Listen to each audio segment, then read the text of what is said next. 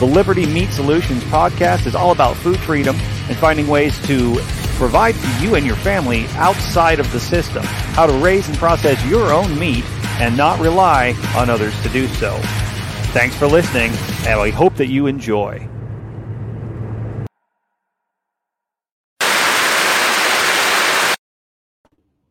Hey, folks.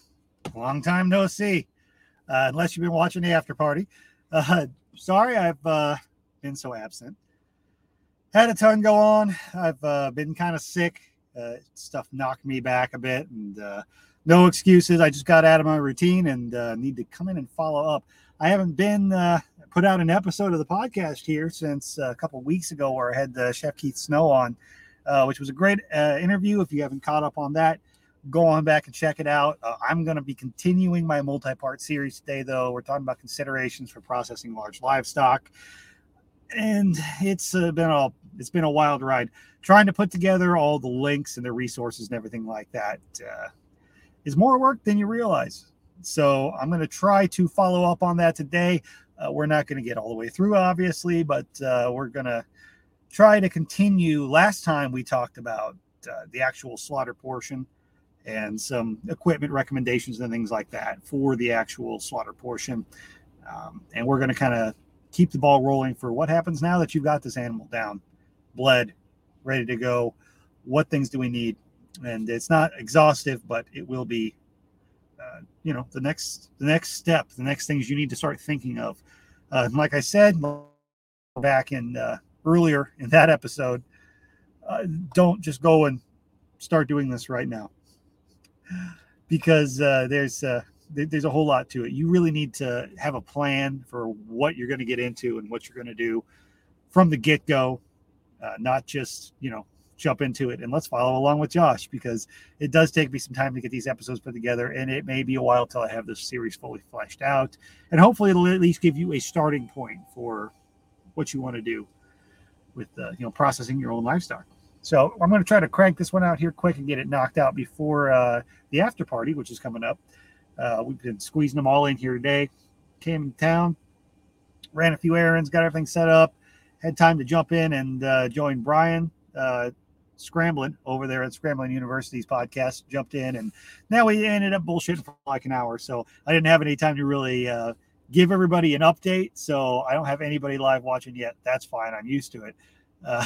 But I didn't give any warning that I'm going live. So I'm going to try to pound this out, squeeze it in here before we have the after party, jumping into the after party. And then, it's just going to be pretty much a full broadcast day. So anyways, on other updates, last time when I was talking about all these different fun things, firearms, knives, and whatnot that I've used and might recommend for you to be processing your own livestock at home, I was working with an affiliate network. I mentioned this a little bit on Brian's show. I was working with an affiliate network. And if I'm going to recommend the product that I already know, I may as well be able to give a link to here is a place you can buy it if you choose to. And I get a little bit of a kickback from it. Well, I didn't vet them well enough, apparently, or something or whatnot, since the first items that I recommended through them were 3 guns and a knife. They booted me. They booted me straight from the, I see Brian says, well, what's up? Hey, Brian. It's over there in the Telegram chat. But I can only assume that they booted me because that's what I, was first recommending. But hey, it is what it is. You live, you learn. I've shaken that up a little bit. I've changed up. I'm trying to work with a different affiliate network. And I've also got a direct affiliate relationship now with Impact Guns, which actually, one of the rifles I was recommending, actually, they have cheaper. So even better. And they offer lifetime warranties. So now I won't tell you to go and buy it through my affiliate link just because it's my affiliate link. If you're already looking to buy it and it's a good deal for you, I appreciate the fact that you would follow that link. It helps me out a little bit, but I'm not going to tell you to go and waste money, or, you might go down to a pawn shop or your local gun shop and find one of those rifles or something similar. Those are just examples of something you can use. There's a million of them out there, and what works for me may not be the best for you. Get what's best for you. I can just give you based on what I've experienced and what I've used. However, if you just want to go open your wallet and go buy something, by all means, follow those affiliate links. So typically I use Amazon for most affiliate type stuff, but Amazon does not sell guns. So I'd like to be able to, when I do recommend a product along those lines, I'd like to be able to put up an affiliate link that I could get a little kickback off if someone does choose to use it, because I don't hate money. So, we all got to eat here. But I would like to go ahead and put that out there that no, if you find a better deal, please take it. I'm not trying to take anybody for a ride here, and I'm not going to recommend something that I wouldn't buy myself or haven't used myself. That said, I'm going to try to make these affiliate link things and the product recommendations a whole lot easier, instead of, having to list every single link and all the show notes, and people have to go back and find the show notes and all that. I'm just putting them all in one location. So now you can go to shop.libertymeat.solutions, and you can find all of the products that I recommend in the show, some that I haven't even talked about in the show, things like that. Let's see here. Needing to eat is a good reason to use that for a gun. Yeah, that's what Brian says over here. And Mr. Alexovich, yep. Use the damn link, people, he says. All right. So anyway, if you do pop over and check it out, you can go to shop.libertymeat.solutions, and that's going to give all those referral links and everything like that, along with the description and everything from me. And it allows me to, if something changes or there's a better deal I find on something, I can go in and I can update that post with, hey, here's a better deal. Hey, this is on sale right now. That kind of thing. So it gives me a way to manage it better than just putting it in show notes and having to try to go back and edit YouTube show notes and stuff later on. Not really a very sustainable or clean option there. There's also a link at the top if you want to start your Amazon shopping there. Everything that you do there, I get a little kickback from. Hey, it's the last of Prime Day. So if you want to get something on Amazon and you want to help me out, you can go check it out. You can also go to amazon.libertymeat.solutions. Start your shopping there. Anything you buy on Amazon doesn't cost you any extra, and it gives me a little bit of a kickback. But that shop.libertymeat.solutions also has a link. And if you scroll all the way to the bottom, anything else that I have as far as affiliate links, I'm going to try to keep updated there as well. So I've got some other fun stuff there too. Like if you decide you want to start a website and you want to go buy a domain name, Namecheap is on there. You can get some domain names for like 99 cents. Follow that link. I get a little bit of cutback from that for the affiliate type thing. Doesn't cost you anything, but helps me out a bit. Just like my website host, that's affiliated on there too. And I'm actively seeking different little affiliate stuff of products and companies that I actually do work with myself, that I use. And I'm going to continually update that too. So that if you do want to help support me, that's one way for you to be able to do it. On that note, some other things that you're going to find at the bottom of that website are going to be like Nicole from the Living Free in Tennessee community. They've got the Self-Reliance Festival.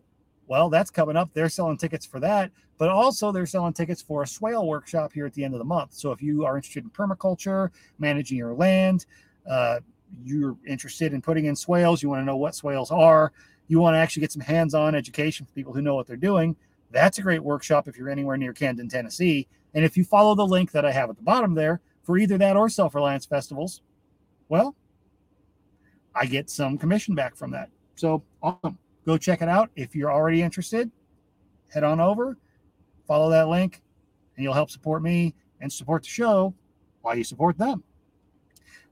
Also, our good buddy Brian Scramblin over there at Scramblin University with the Squatch Fest. His crazy, I'm insane 50% everything coupon, him go broke. That was our hashtag, makes go broke. But he is still keeping that 50% off on the tickets for Squatch Fest that's coming up here in the fall. So if you're interested in that, his tickets have gone up to a reasonable price now of $100, which if you're like that, $100 is nothing for a ticket. So you can save half off now by using my coupon code. That's listed on the bottom of the website as well. So anytime I get deals like that, folks, that I can pass on to you or something that I use and recommend, I'm going to put it over there. So it'll keep you from having to hunt through Telegram chats and whatnot to find my stuff. So anyways, let me go ahead and try to get back down to the meat and potatoes of this episode. Last time we talked about slaughter, the actual act of slaughter, shooting the animal, the bleed. Now you've got an animal laying down, hopefully in a pen or a confined area. And what do? Well, let's see here. I'm going to try to get some stuff shared up here. I've got a little, where is this? Pardon me, folks. If you're listening to the audio side of this, you may want to go back and find the YouTube version, because this is going to be more of a visual episode. I think any of this in this series are probably going to be more of a visual episode. I'm going to try to show like a little PowerPoint with some of these considerations and ideas while I'm talking. I know y'all want to stare at my pretty face, but I'd like to be able to show you some pictures, some ideas as I demonstrate this. So let me see if I can get myself together here with StreamYard and share some of this stuff. Let us share some slides. You have no slides. Add a file from your computer. Hey, look, that's new. All right, I need to get that figured out, and I didn't realize I could just directly share a slide. All right, we're going to share a window, share screen, and let us go on over to, where is it at? Episode 13. Pardon me, folks. I'm terrible at this. All right, we're just going to go ahead and share the entire screen. Let's see if that will work. There we go. Hey, look, Inception. Woohoo. Okay. I'm going to pop over here and start this slideshow because it's just going to be easier. All right. After the kill. That's right. First things we're going to think about are going to be moving the carcass. You know, this is just sort of my notes right here. Once we have this animal down, we've got to be able to move it. That's not going to be as big of an issue if we're talking about something like goats, if we're talking about sheep, we're talking about smaller pigs. But if you're looking at large hogs, cattle, that's a serious consideration. So you're going to need some sort of heavy equipment to be able to do this. Yes, tech time with Liberty. Brian. Oh, shoot. But anyway, yes, you're going to need to be able to move this carcass. So hopefully you've considered that before you've shot the animal. Ideally, you've got a tractor or a skid loader or something with a front end loader. That's going to really help you out. Otherwise, you're going to be using a truck or something to drag and move this animal. And how are you going to do that? Well, you're going to need something to be able to drag it with. I recommend a log chain. We're going to talk about that here in a little bit as well. But also clean that carcass. We have to be able to keep things sanitary and clean while we're doing it. You know, we don't want to just be covered in mud and junk. It's going to really affect your meat in the long run. So that's a major consideration as we work here. We're going to talk about ways to hang that animal, whether or not you want to remove those feet, and why I recommend that you do. Then, you know, skinning, cutting the bone, gutting, splitting, breaking down, and cooling. We're probably not going to get that much into the actual nuts and bolts of the skinning and the gutting part today, because I don't have a lot of the visual representations, and it's kind of hard to do. It's kind of hard to demonstrate and show without actually demonstrating it. So hopefully I'll be able to get some more video content on that coming up later. But today we're mostly going to be talking about equipment and considerations and things you need to do when you're really getting to that next step. So hopefully this will give you a lot of food for thought, and we'll be totally open for some questions if you guys have those. And, you know, of course, questions after the fact. And you can always chime into Telegram and get in that Liberty Meat Chat, t.me/Liberty Meat Chat. And that will be an excellent way for you to ask questions. So let's see. Let's move on here. Moving that carcass. Like I said, tractor is ideal. You're going to need chains, ropes, something if you're dealing with something you can't actually pick up and heft yourself to be able to drag, move that carcass. You can, if you've got full access, you can roll most animals into the bucket of a large tractor if it is going to be able to lift that animal, which hopefully it is going to be able to lift that animal if you've already made it this far in the process. But say you put that cat, you know, a big old steer in a squeeze chute. You've got to be able to get it out. You've got to be able to access it. Typically, there is a head gate that you can open up. And once you've done that, usually the easiest thing, because the head's right there, will be to wrap a chain around the head hook that to a tractor, and then back it up and pull it out. And then you can realign and get it rolled into the bucket. Hopefully I'll have a chance to be able to demonstrate this later on in video. But I will say, if you do ever need to roll a cow or something like that into a bucket, the best thing you can do is get that bucket lined up flat on the ground, have somebody operating that tractor to help you out, directly in line with the back of that animal. Slide it up if you can, right up underneath of it. You want to have from shoulders to ass inside that bucket. Now, when you're going to go and roll that cow up, it's leverage, people. Grab the lower legs. Hopefully you have two guys to help you do this. I've done it myself before, but boy, it is a trick. Roll that cow up onto its back and have someone up in that tractor be rolling that bucket so that you can, get it up there and move it. You're going to try to take it to somewhere where you actually have a way to hang it, a clean place to work, ideally in the shade if you're dealing with the summer, like in Texas here. Trying to skin a cow outside at 105-degree temperatures, direct sun, you're going to hate yourself. So hopefully you have a barn or something to work in an area where you've got access to water to be able to keep clean. I can't stress that enough. So anyway, dragging it by the hocks, dragging it by the head, whatever you can get a hold of. I will say, if you are dragging a large animal and you're using a chain to do so, try to wrap that chain directly above the hoof, basically that lower section of the limb. It's tempting to go above that upper hock, and you can do that.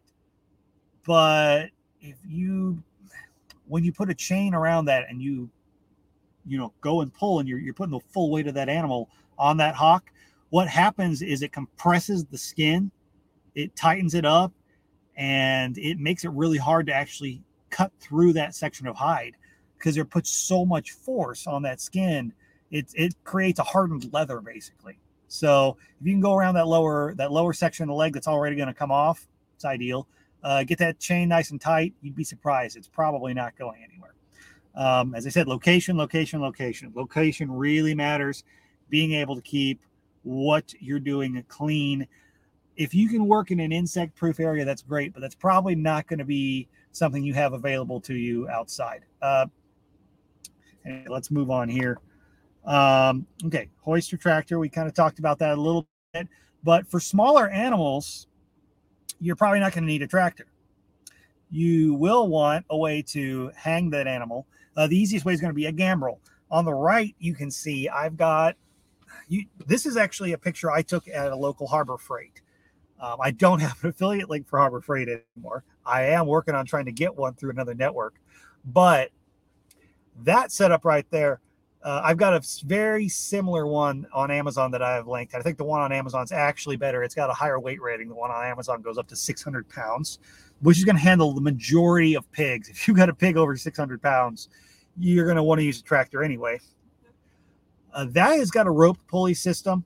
It's designed for deer and small hogs, like wild game, but it works great for goats, sheep, most pigs. And this one, actually, you only see one side of it. It actually folds in half. I've got several of these, and I really do like them. They're great for if you're hunting and you're going to have to do a lot of your breakdown out in the field. You can set this thing up and hang it up in a tree. Now, it does take a little bit more oomph to get that rope pulley system. It's not like lifting it directly. It's got you can see it's got 2 sets of pulleys that really kind of help take a lot of that strain off. They work really well. The gambrel itself, that triangular section that you're hanging that animal from the hinds, that is what you're looking for. And if you are going to be doing this routinely, or you're not physically fit enough to lift that animal, or you're elderly, or you just don't want to break the freaking back, having another sort of a hoist system set up and using that gambrel is going to be ideal. When I'm doing deer, I have an electric hoist set up. I do have one of those. I do have an electric hoist that will lift up to over a ton. You can get some smaller ones. You can get them at Harbor Freight even. But I've got one of those affiliate linked over there on shop.libertymeat.solutions as well. And like I said, I'll try to share the screen here later and show some of these products over there on that site. But You can go to any sporting goods store. You can go to a Walmart, especially coming up during deer season, and you can find gambrels like this and lift and pulley systems. They're all around. They're great for things like goats and sheep, like I said. And for most hogs, this is really what you want to look for. Now, if you just really don't want to have to use little rope pulleys and adjust all that stuff up and down and put the real work into it, well, a chain hoist. I've got that shown on the left side. A chain hoist is great. You can get a 1-ton chain hoist for not much. You can see right here is a picture of one at a Harbor Freight locally for $60. And that 1-ton chain hoist is going to lift the majority of cattle that you may ever need as well. You're not going to lift them with that little gambrel that I've got showing over there on the side. That's just not going to be weight rated for it, but you can get a gambrel for that. And I've got those listed. I don't have an affiliate with them yet. I may. I've kind of been in talks with the guy. I sent him a message and he responded today. I need to call him back this evening or tomorrow, one of the two, and get in touch with him. But there's a place called the Hook Shop LLC. They build the best gambrels and stainless steel hooks that I have ever used or seen, based out of Missouri. They do really, really good work. They're a little bit pricier, but boy, are they worth it. If you're looking at something like we're talking about here, hanging from a single point of contact, you're doing larger animals, check them out. But that chain hoist is great for smaller setups like this too. The beauty of that is it's designed for basically lifting engines. And the way that chain hoist works is it's got a single chain that goes up and down, and it's got a secondary control chain. Basically, it goes in a circle. And as you turn it one way or the other, whichever way you pull on that chain, it spins a gear. You're not doing any of the weight lifting itself. You're just spinning that gear with that chain, and it's lifting and lowering that secondary chain.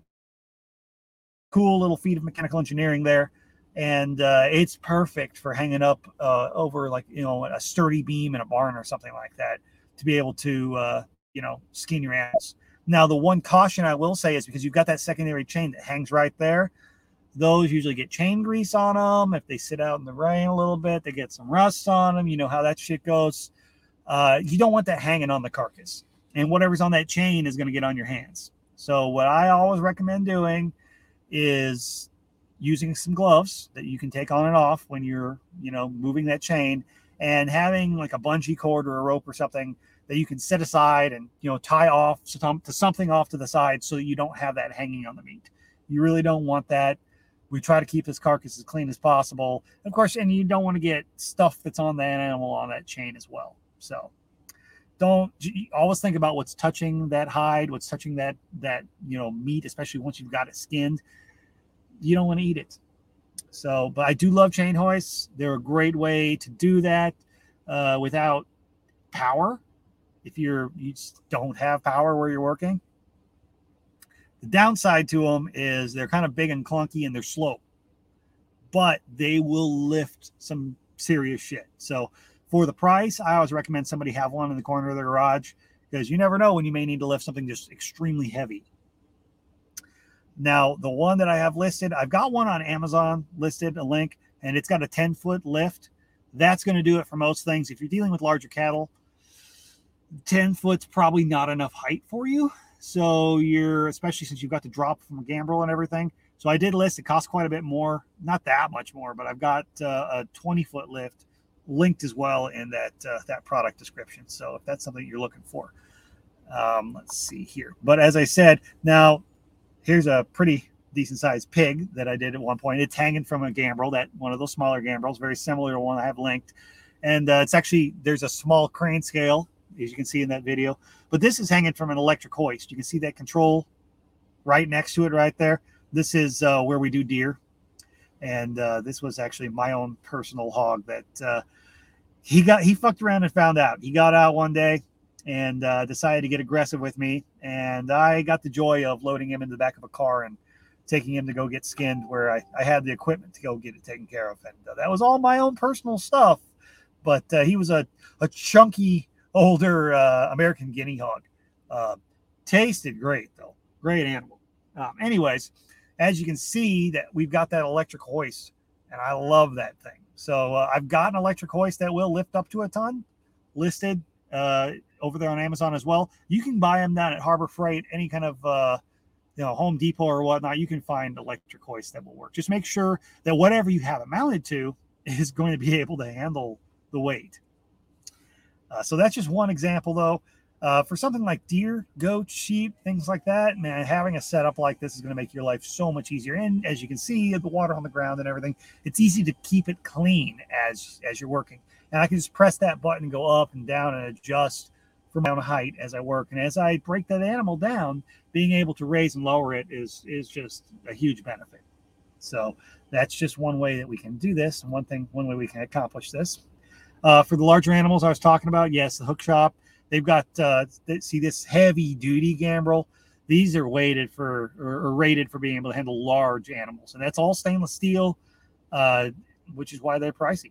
But definitely worth checking out. You go to meathookus.com, and they've got some excellent stuff. In fact, if you're looking at setting up a walk-in cooler, which I highly recommend for anybody who's wanting to do more than maybe one animal or so every year, yeah, they've got rail systems and trolley hooks and all that fun stuff too. So if you really want to get things set up right, that's a great resource.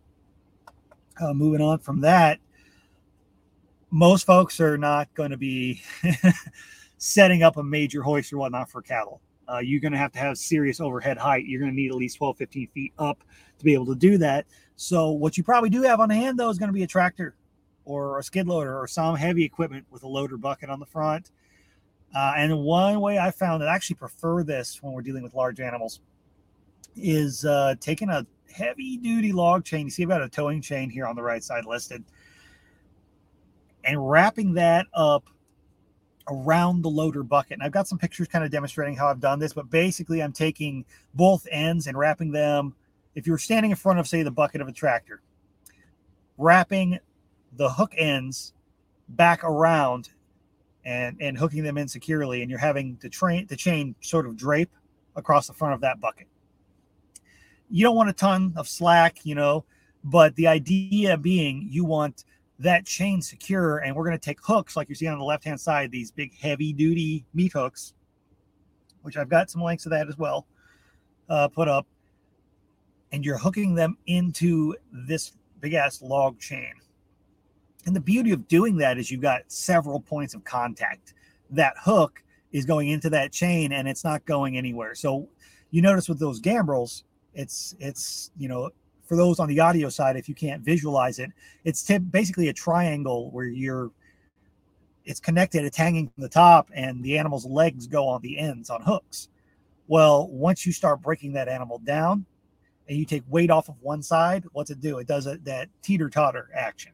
So, yeah, that can be really kind of hairy when you're dealing with, 600-700 pounds of beef just hanging there swinging. So you've got to take that into consideration. Well, you don't have that when you have it hanging from several hooks that have their own individual point of contact in that chain. Now, things to be cautious of: make sure you're using one hell of a heavy-duty chain. You do not want to skimp on the chain. One, you want to make sure that the links of the chain itself are going to be big enough that you can get those, whatever hooks you're using, into it. You want to make sure that the hooks are going to be weight rated to be able to handle the weight you're putting on them. Be careful. I've got some listed on Amazon. They're weighted for 250 pounds per hook. You probably need to double hook each leg for larger cattle. I've seen them bend straight. I've had them break. Having something hanging overhead, having, say, a 1,200 pound animal hanging over your head with sharp hooks in a chain, and having something break and you're underneath of it, bad situation. If you've never had to do like some sort of like a crazy matrix tumble roll with a knife in your hand, you ain't lived. I'm telling you right now, it will wake you the hell up. Also, be sure your chain is very, very secure. I've had a chain slip before. If you don't hook it to, say, something stupid like, your hydraulic lines, make sure it's hooked somewhere that's not going to slip and that is secure on that loader bucket or the loader arms of that whatever heavy equipment that you're using. So this is a great way to do it, but you're dealing with heavy equipment and large loads, so be very, very cautious. And this is something that I really would recommend if you got somebody who's comfortable rigging heavy equipment, get them there to help you and try to make sure that things are set up while you're doing this. You really are going to need somebody else to run this tractor probably while you're setting everything up anyway. So, and you shouldn't be working around heavy equipment and underneath of large swinging heavy weights without someone else on site, ideally. I've done quite a few myself with just a tractor, but I've got years experience in working with that. I ran a kill floor by myself, and even I have been in situations where I really wish somebody else was around here, because if this goes sideways, nobody's going to know for hours, and I could be very dead underneath of something. So be very careful. The other caution I will throw out there is a lot of these big towing chains and log chains will be oh, hey, we got a little tip over there from Tom. All right, anyway, one thing to keep in mind when it comes to these chains is a lot of them will say not designed for overhead loads, not designed for, hanging or whatnot. I'm not going to tell you what to do. I will tell you that I've used a lot of log chains that I'm sure in their original packaging were marked for that and been just fine. I think the one I have listed up, it's weight rated to like 18,000 pounds or some shit like that. You're not using, this is not its intended use. So use the biggest chain you can get, don't sue me. I put that caution out there. It's a dangerous operation. You're dealing with some big shit. So use every bit of caution that you can. And I'm going to try to show some pictures here. All right. So this right here, not necessarily the one on the left, not necessarily the best rigging right here. This is actually same tractor. This is two different pigs, same location, about a year apart. Some individuals that I helped out. You see the one on the left? This is one caution too. That chain slipped a little bit, and you can see it's not hanging exactly that straight, which makes it really tricky when you go to split the animal. That spine's not straight. So I kind of put myself in that situation. So when you're rigging it up and you're hanging those hooks in your chain, you want to make sure you got everything nice and tight. And when you're setting it up, you kind of count links from what's hanging off the edge of that bucket. But you can see how I've got that chain wrapped up around that bucket. And I've actually got that long chain wrapped up around those loader arms and set in a secure spot. So, but it gives me a lot of that flexibility. So if I take that animal and I split it, it's not going to do that teeter-totter action. It's not going one side up, one side down. So there we go. But yeah, you can see this is a really solid way to kind of rig that up.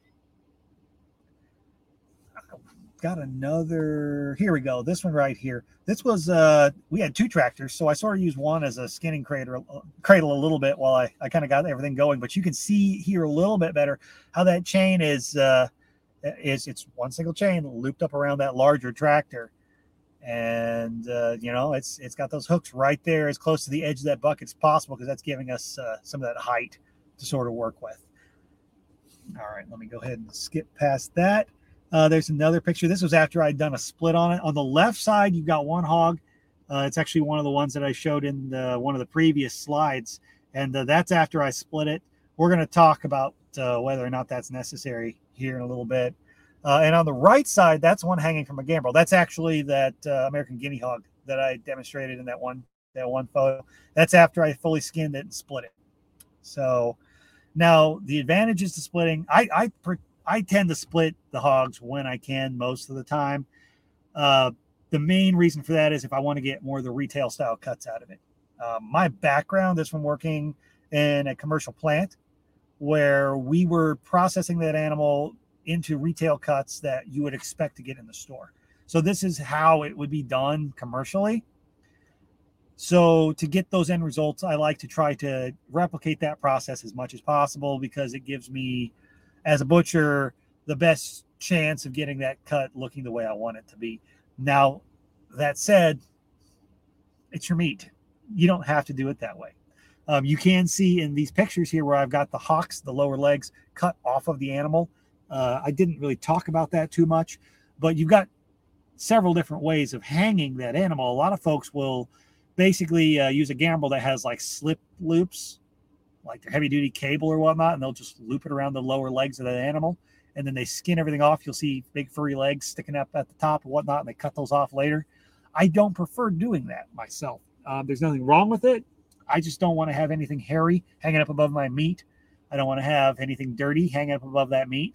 I want to be able to wash everything down when I get that animal set down and positioned before I rig all this up. That's another caution. You want to take that hose, that water hose, and wash everything anywhere. Think of being a surgeon. Anywhere you're going to break that hide, all the feet, front, back, around, all around the hocks, all around the animal's nether regions, anywhere like that you're going to be working, anything dirty, the tail, rinse as much. There's going to be shit on that animal. There's going to be dirt. There's going to be, whatever you get on your hands. Yeah, you're going to get it. You're going to get that on that meat.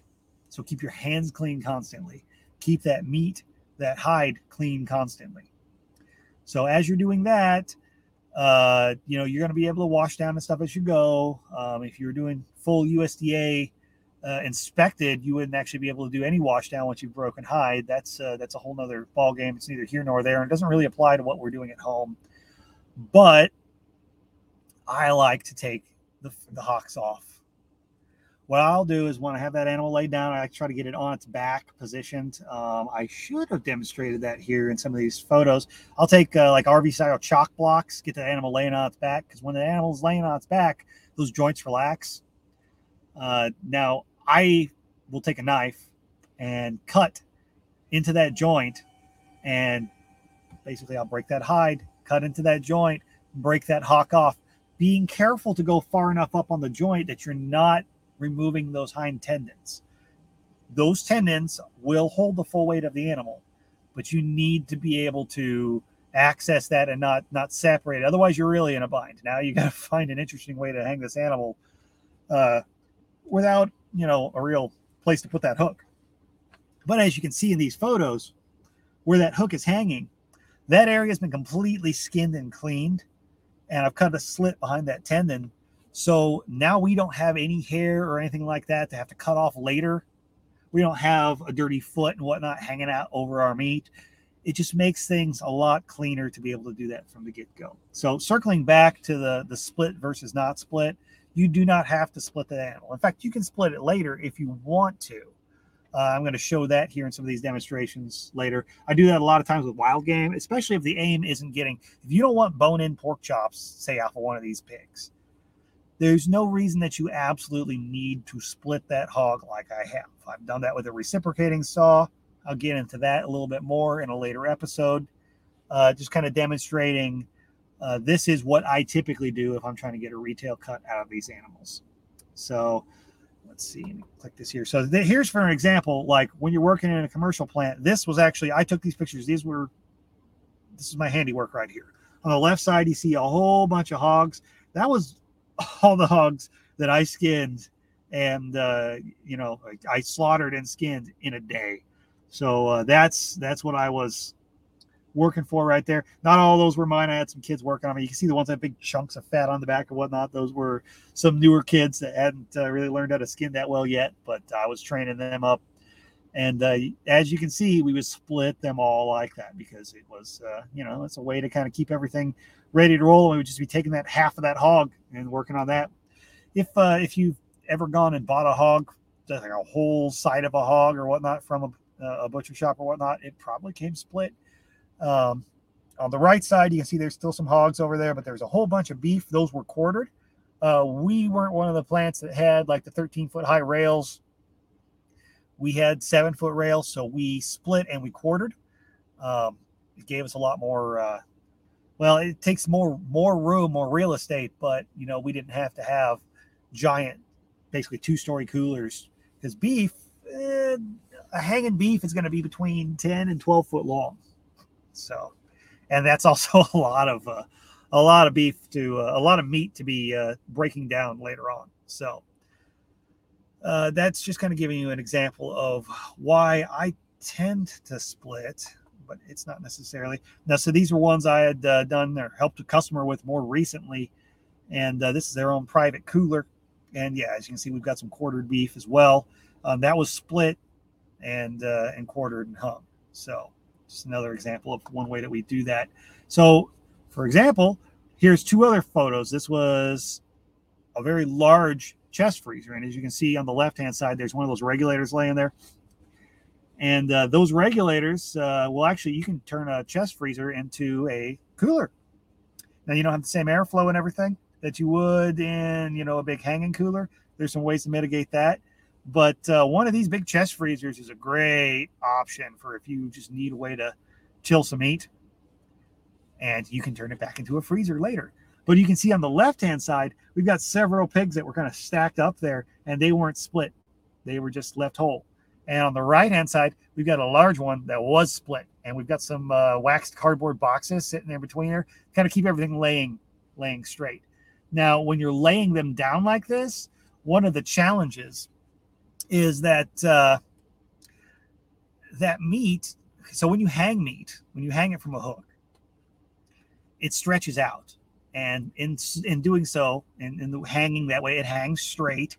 And the shoulders and everything else sort of line up in a way that you can cut it and break it down later into sections that we as butchers are going to expect. So when you go and get, say a chuck steak, or you get, a pork butt or a chuck roast, the way that shoulder blade lays, if it's all bunched up, it's not going to cut the same way. So you're not going to be able to get the same cuts that you expect if you don't break it, if you don't have it hanging like that. So you can see in this situation, we have this animal sort of stretched out and sort of blocked up to replicate the way that meat would hang, as close as we could while it was laying there.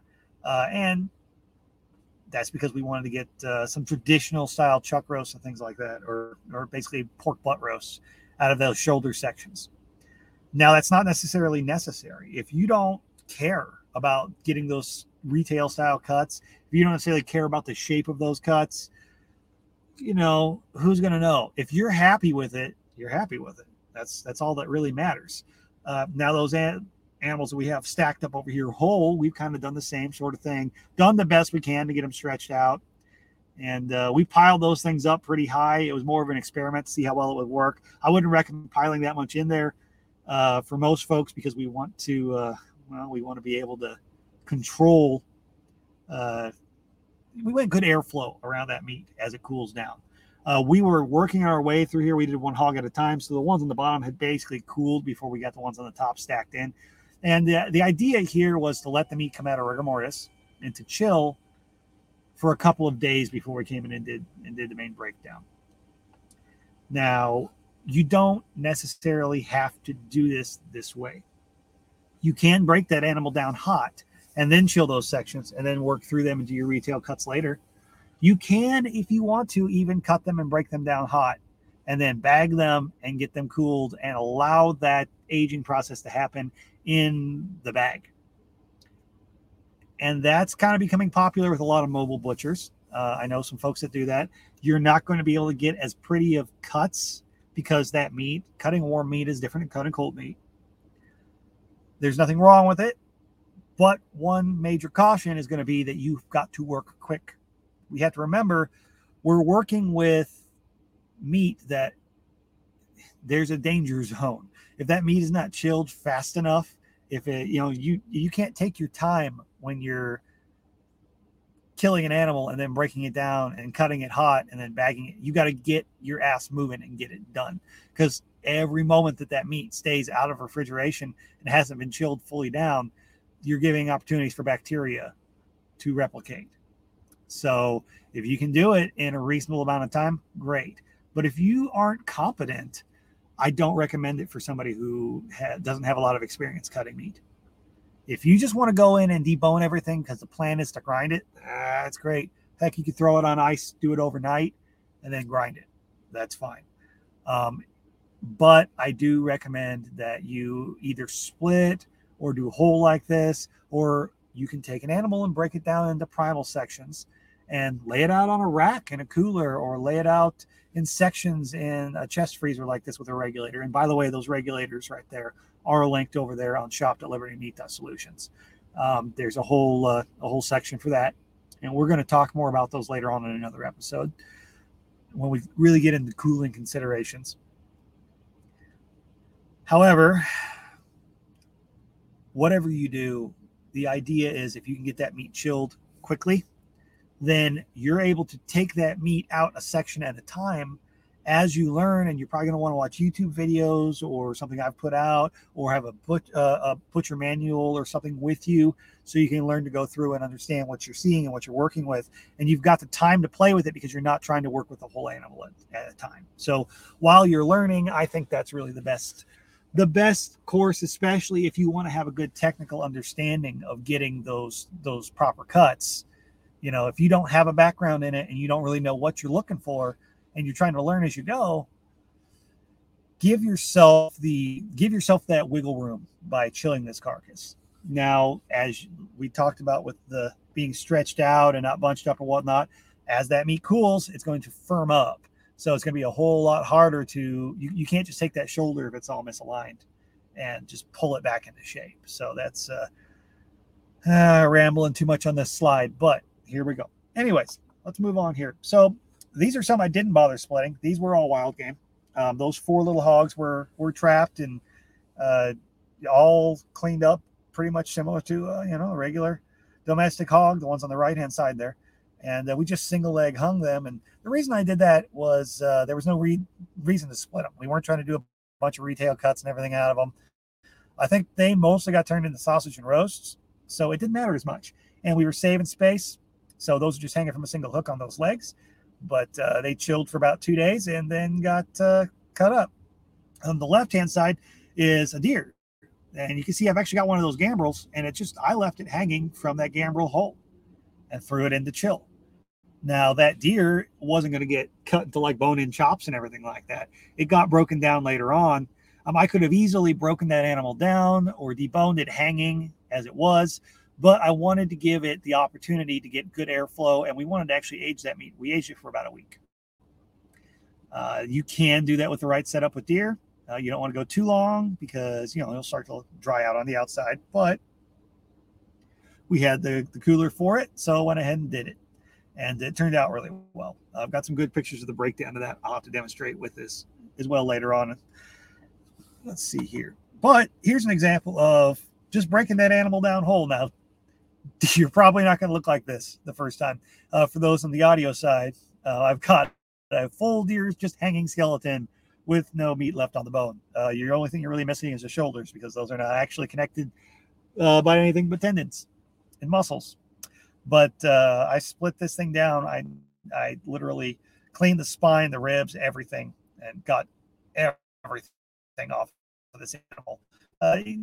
Got a smoked sausage off. If I remember correctly, this was a bull whitetail, and got about 65 pounds of boneless meat off of it, which for Southeast Texas that's a big animal. That's a big buck. Wouldn't be much up north. They're a lot bigger bodied, but down here, it's about 30-40% higher yield than your average deer, because I went through and picked the ribs and everything. Now, this is just an example, though, of this was an animal that 20 minutes before this picture was taken was a whole ungutted deer. I went ahead and just went to town on it, and I was kind of showing off a little bit. I had one of those guys show up that was like, I've been hunting my whole life, and I can do a deer this fast, and I'm lazy, and I don't feel like doing it right now, so I'll give you a chance, but I guarantee you I can do a deer better than that. I'm like, okay, that's fine. And rather than argue with the guy, I just went to town with the knife. And needless to say, I've done quite a few for him now, and he kind of, ate some crow. Not trying to act like I'm the best in the world, but I felt like I needed to demonstrate my skill a little bit in that moment. So I took a picture of it, and I like to kind of show that one off occasionally. But this is just an example of what you can do with a hanging animal.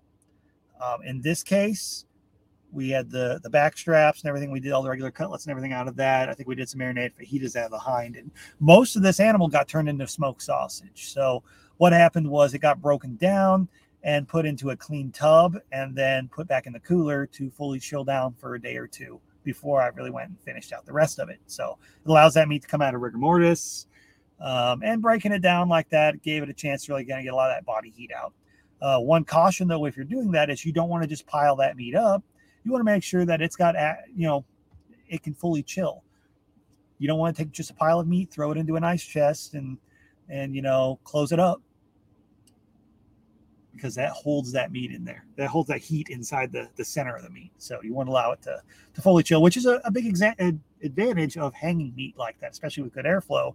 It allows that meat to fully chill down. So a lot of folks that hunt up north or will process animals up north will do it specifically in cooler weather. They'll let it hang outside or hang in a barn overnight. In Southeast Texas, we don't have that option. It's never really cool enough. So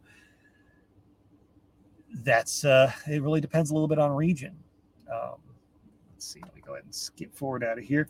All right. Well, I'm going to exit out of that little presentation there and let me zip back to, woo, look at that. We're Inception again.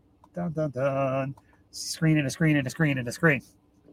Anyways, that is just some examples of, what you're looking at doing once you've got that animal kind of broken down there. Now, I'm not able to really get into the full skinning and gutting and everything very well on this episode, but I wanted to kind of give you guys some ideas of what you're trying to look to achieve, things that you need to think about now that you've got this animal down. What are we going to do? If you've ever hunted, if you have ever, processed an animal and skinned a deer, gutted a deer, the skill's going to translate over to doing hogs, doing goats, sheep, even cattle. It's just there are some differences. If you haven't, I would say if you can, find somebody in your area that's a seasoned hunter and ask them if you can go along with them. Ask them if you can come, if they can teach you how to break down that animal, because those are going to be great skills. If you've got a mobile butcher in your area, say, hey, you want to come out and help me with this one animal, or can I tag along one day and just kind of learn, because I want to do my own at home and I don't want to fuck it up. Most guys, if they're reasonable, are probably going to be like, yeah, come on out. So, and hopefully I'll be able to put on some, good video hands-on education on that, as well as, maybe some workshops and things. So that's hopefully going to be coming down the pipe.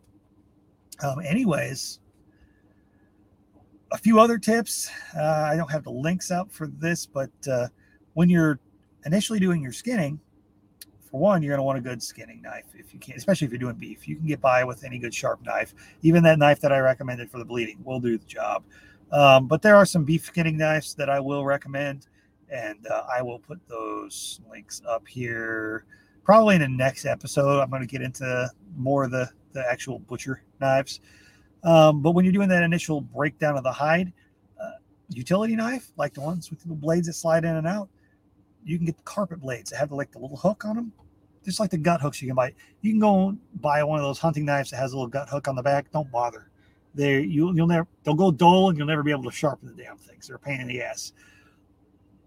You can just buy a whole pack for not much of those little bitty carpet blades, and you can do all your initial cuts on the hide to break that open. And then you don't sever any hair, so you don't have hair all over your meat. As long as you keep your hands clean constantly as you work, and you cleaned everywhere you're going to cut, that's really going to put you 10 steps ahead towards keeping that meat clean as you go. You cannot be too clean as you do this, because everything that you introduce at this portion is going to massively affect your meat, especially if you're letting it chill and age a little bit, especially with things like beef. When you maybe, if it's a heavy beef, you may want to let it, you may want to let that meat age for several weeks. Well, a dirty carcass isn't going to be able to age near as long. You don't want that. You don't want to introduce any bacteria that you don't have to. So, things to think about. While I'm at it, let me go ahead and on my screen here, I'm going to share. Dun, dun, dun, dun, dun, dun. Share screen. Brave tabs. Let's see here. There we go. Shopping.libertymeat.solutions. All right, here, if we go, I'm going to scroll all the way up to the top here. There we are. Yeah. So let me check here, make sure you can still see. You can see, yep, there you go. All right. Here we are. We're at shop.libertymeat.solutions. right here. If you go check it out, you're going to be able to find all these things that I've been talking about. Like, see that gambrel right there I talked about? I like this picture better than the one that I took in the package there at that Harbor Freight. This one's on Amazon. You can just click on it. Click read more. Let's do that. Come on. Why is it not working for me now? There we go. Just my internet being a little bit slow. All right. So we scrolling down. There's the Amazon link. Hey, look. And I've got my description here. I've also got a recommendation here for that hook shop. So you can go and find that there. I thought I had a link up. I probably need to update that. That should be able to take you to that hook shop. So let me go and take care of that here after a bit. But you can see all these fun things right here. And you can search. You can search over here for all that fun stuff. I've got my stuff up at the top too with all these, these fun different ways to shop on Amazon. And let's see here. Let me go and roll down. But you can see there's other products listed as well. If I go back to that main page, we've got that. I've got some of these chains listed. There's that electric hoist that I was talking about. I've got a chain hoist here. Now, this is one thing I didn't mention. I've got some of these hand meat hooks. Some people call them hay hooks. These are pretty dang useful. Almost every butcher shop is going to have these around. Basically, for those on the audio side, it's a hook. it's got like a T-handle. These are plastic T-handles. They're good because they're pretty non-slip, but it's a sharp ass hook that allows you to basically get a hold of a piece of meat without getting your grimy hands all over it and getting, slipping and falling all over the place and dropping your shit in the dirt. But be very careful with these things. You see that very, very sharp little point on them? Yeah, they'll stab the shit out of you. Never forget you're made of meat too. But these are relatively cheap. I forget. I think like the 2-pack of them is like $10 on Amazon. They're not much. These are some of these stainless steel S hooks that I talked about. I've also got a link to those heavier duty ones over at the hook shop, and they are definitely something worth getting. I highly recommend these for anybody that's trying to be hanging any kind of carcasses at all. Check those out. They're on sale right now for Prime Day. I think you get a 4-pack of these that are weight rated for 250 pounds of hook. I think it's $20 for the 4-pack. So grab them now while you can. I think you save yourself $5 or $6 for a pack of 4 while it's on Prime Day. I've also got some of these rifles listed. These are ones we talked about in the last episode, over in episode 11.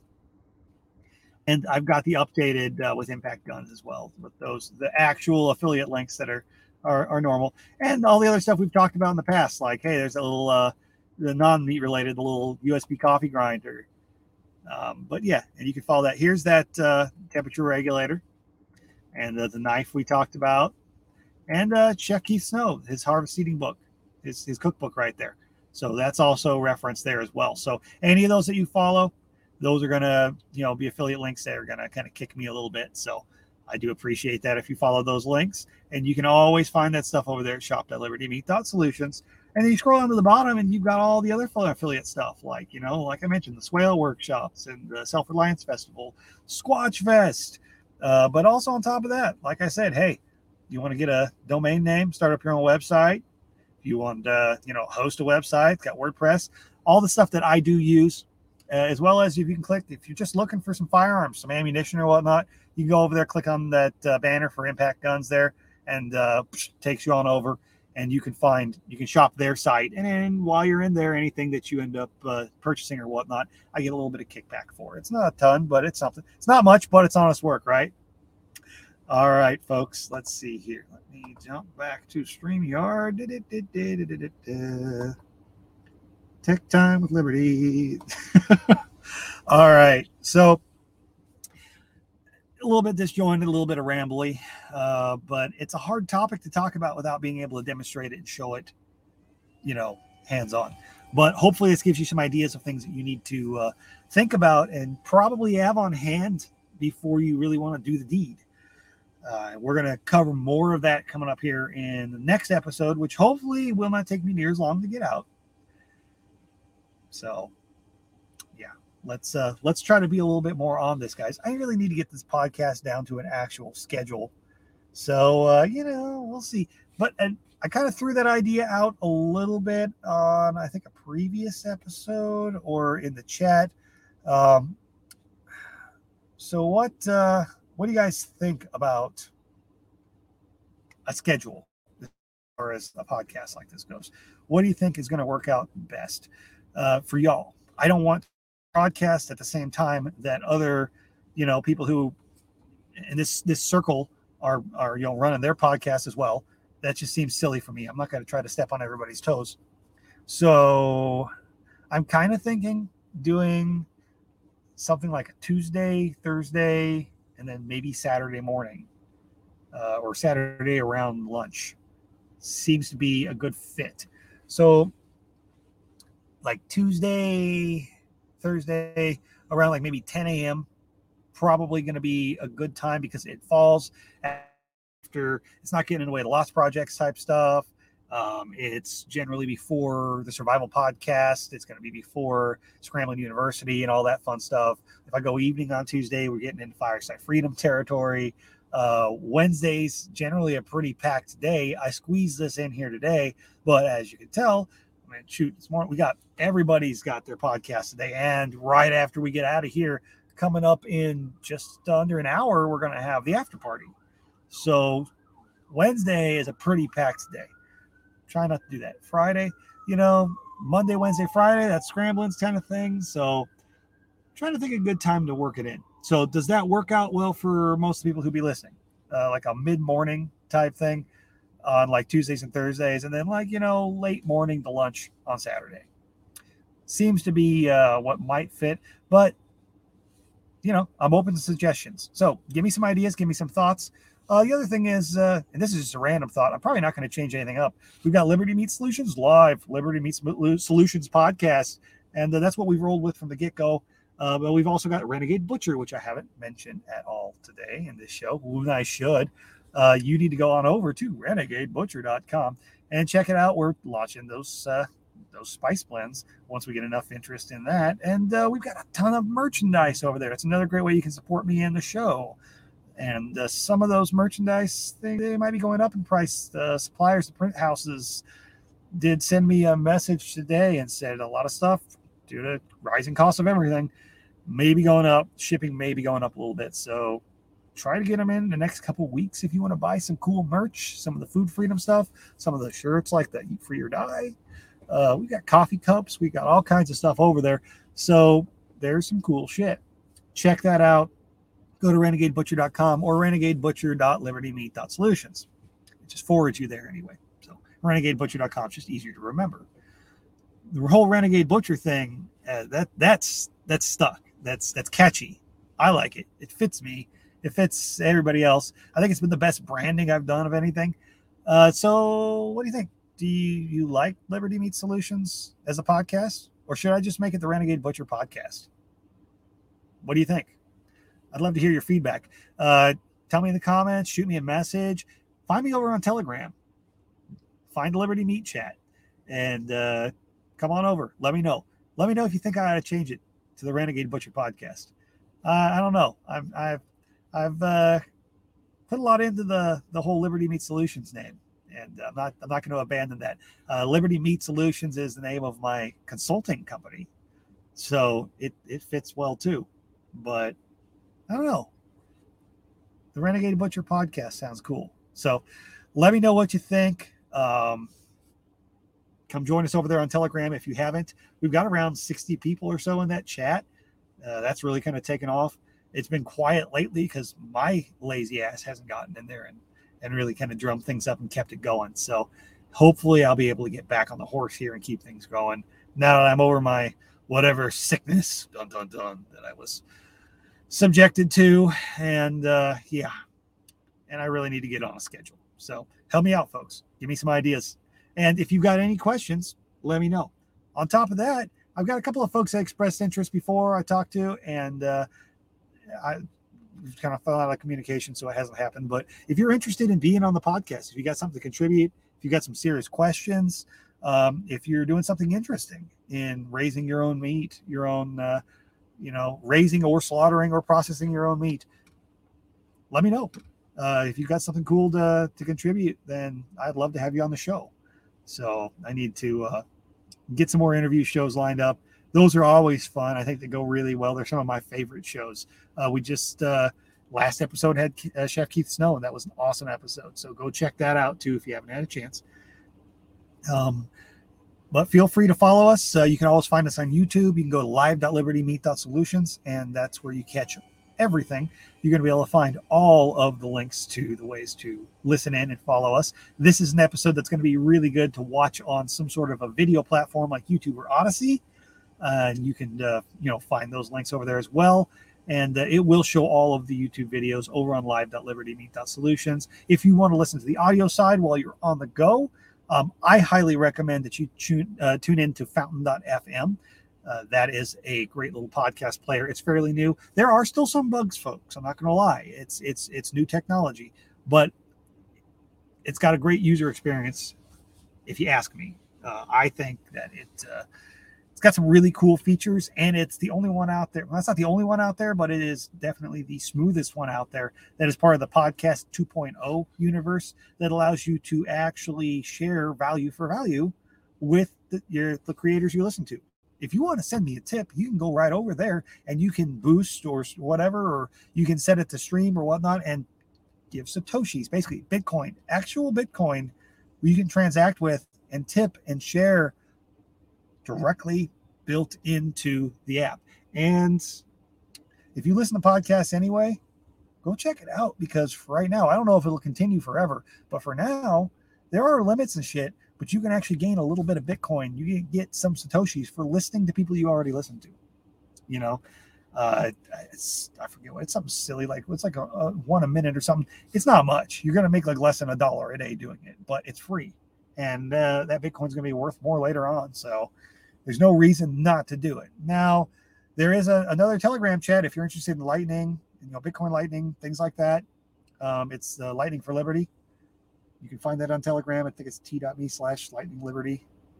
And there's been some chat over there because we talk a lot about Fountain, since it's kind of one of the newer platforms that's really using Lightning. And there's been some folks over there saying they don't really like it, or it's buggy. There's some new stuff. They don't really. It's changed up on them. Maybe they've had some problems with some of the Satoshis and things like that. They're not getting what they thought, or there's some limits here. There's some actual like structural bugs to it that it doesn't work the same way the way that the podcast players that they listen to typically, like Podcast Addict or something like that, doesn't have the same features. Well, you can go in on Fountain, and there is a whole section there in their little support where you can suggest features. So if you try it, you don't like it, you go, man, I really wish they had this feature. Let them know. Even if you don't continue using it, let them know that that's why. They're pretty damn responsive, I find. Oscar, one of the main guys over there, he's been really cool with, anytime I've had a problem, and I've had some problems with the app because it's new tech. They've gotten right back to me. And if they can't get it straightened out, they at the very least go, man, we appreciate you letting us know about the bug and we'll work on it. So, I like what they're doing. I support what they got going on there. So if I know of a bug and there's something that's just like bugging me, I'll let them know. So, if you don't like it, I'm not telling you don't complain about it. Use the apps that you are comfortable with. Listen to me anywhere you want to listen to me. I appreciate it. But give Fountain a try. And if you feel like there's something lacking there, let them know. By all means, chime in on any of the chat groups about it too, but don't just complain to us. Let them know, because they can't fix it if they don't know it's a problem. Or if enough people request a certain feature, like I agree, autoplay, that would be nice. Or if you've downloaded episodes, having the option you could tick on of delete episode after you've listened to it, that'd be nice. Yeah, it's not a feature there yet. We should let them know so that they can add those features in and, give you the experience that you want. So, and I know a lot of folks have asked too, they're like, hey, can we listen to it like on the computer? Why do we have to only have a phone app? Well, I don't have an answer for that because it's not my app. I don't develop it, but I'm sure there's a reason that they haven't gone that way yet, but suggest it. Enough people ask, they're going to, I'm sure they're going to add these features later on.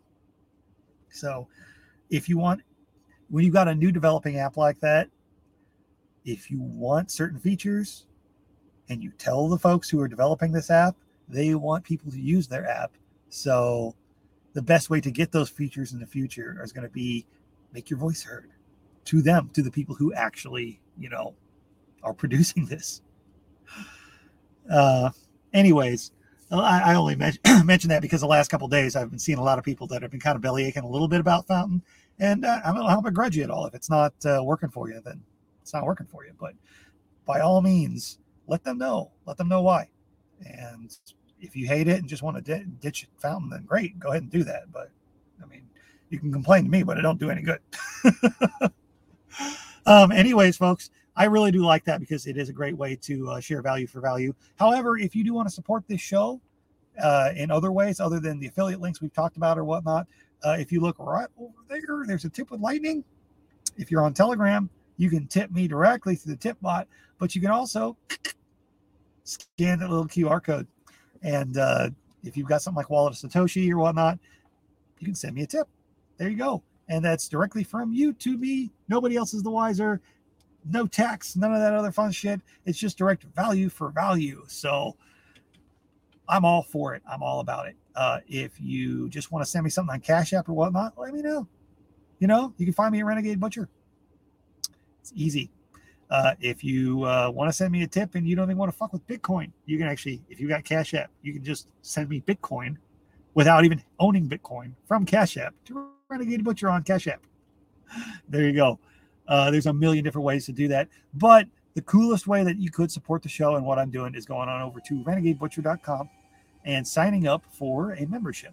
And I'm doing a very limited number of, there's lifetime memberships over there. And that will gain you all kinds of benefits that will cost me money in the long run. So get on it while you can. We're going to cap that at a certain amount of people. And there will never be any more of those. At least not with all of those features and those benefits that they have. So definitely something worth checking out if you're at all interested in that. And if you like the podcast, and if you don't like the podcast, well, you know what? Come find me and let me know why. Let me know what we can do better. Let me know what we can improve. And that said, I am going to wrap this up so I've got time to get the audio side fully downloaded and ready to go, and prep myself to be on the after party. If you have not watched that, check that out. It is the UTG after party. It's a spinoff after the Unloose the Goose podcast that was going for a while back there. It's one of the podcasts that kind of brought me into this whole community of different podcasters. There was a lot of people that were involved in the survival podcast, Liver Free Tennessee community, and all these other connected communities that it was sort of like this podcast super group. All these podcasters that got together and talked about these different liberty and survival and preparedness and, ways to make your life better type topics. And it was a real cool podcast. And one of the guys in there, John Bush, isn't too far from me. He's out in Texas. And I got wind that he was going to this crazy thing called Float Fest. And that's how I ended up meeting Brian Norton and meeting a lot of cool people and meeting some of the people who are listening to this show right now, who are in this audience and who are some of the members in my Telegram chat. So that kind of pulled me into this whole thing. And I was never a part of the original Unloose the Goose podcast at all. I wasn't even really podcasting back then. I did try a little bit at one point and didn't really stick.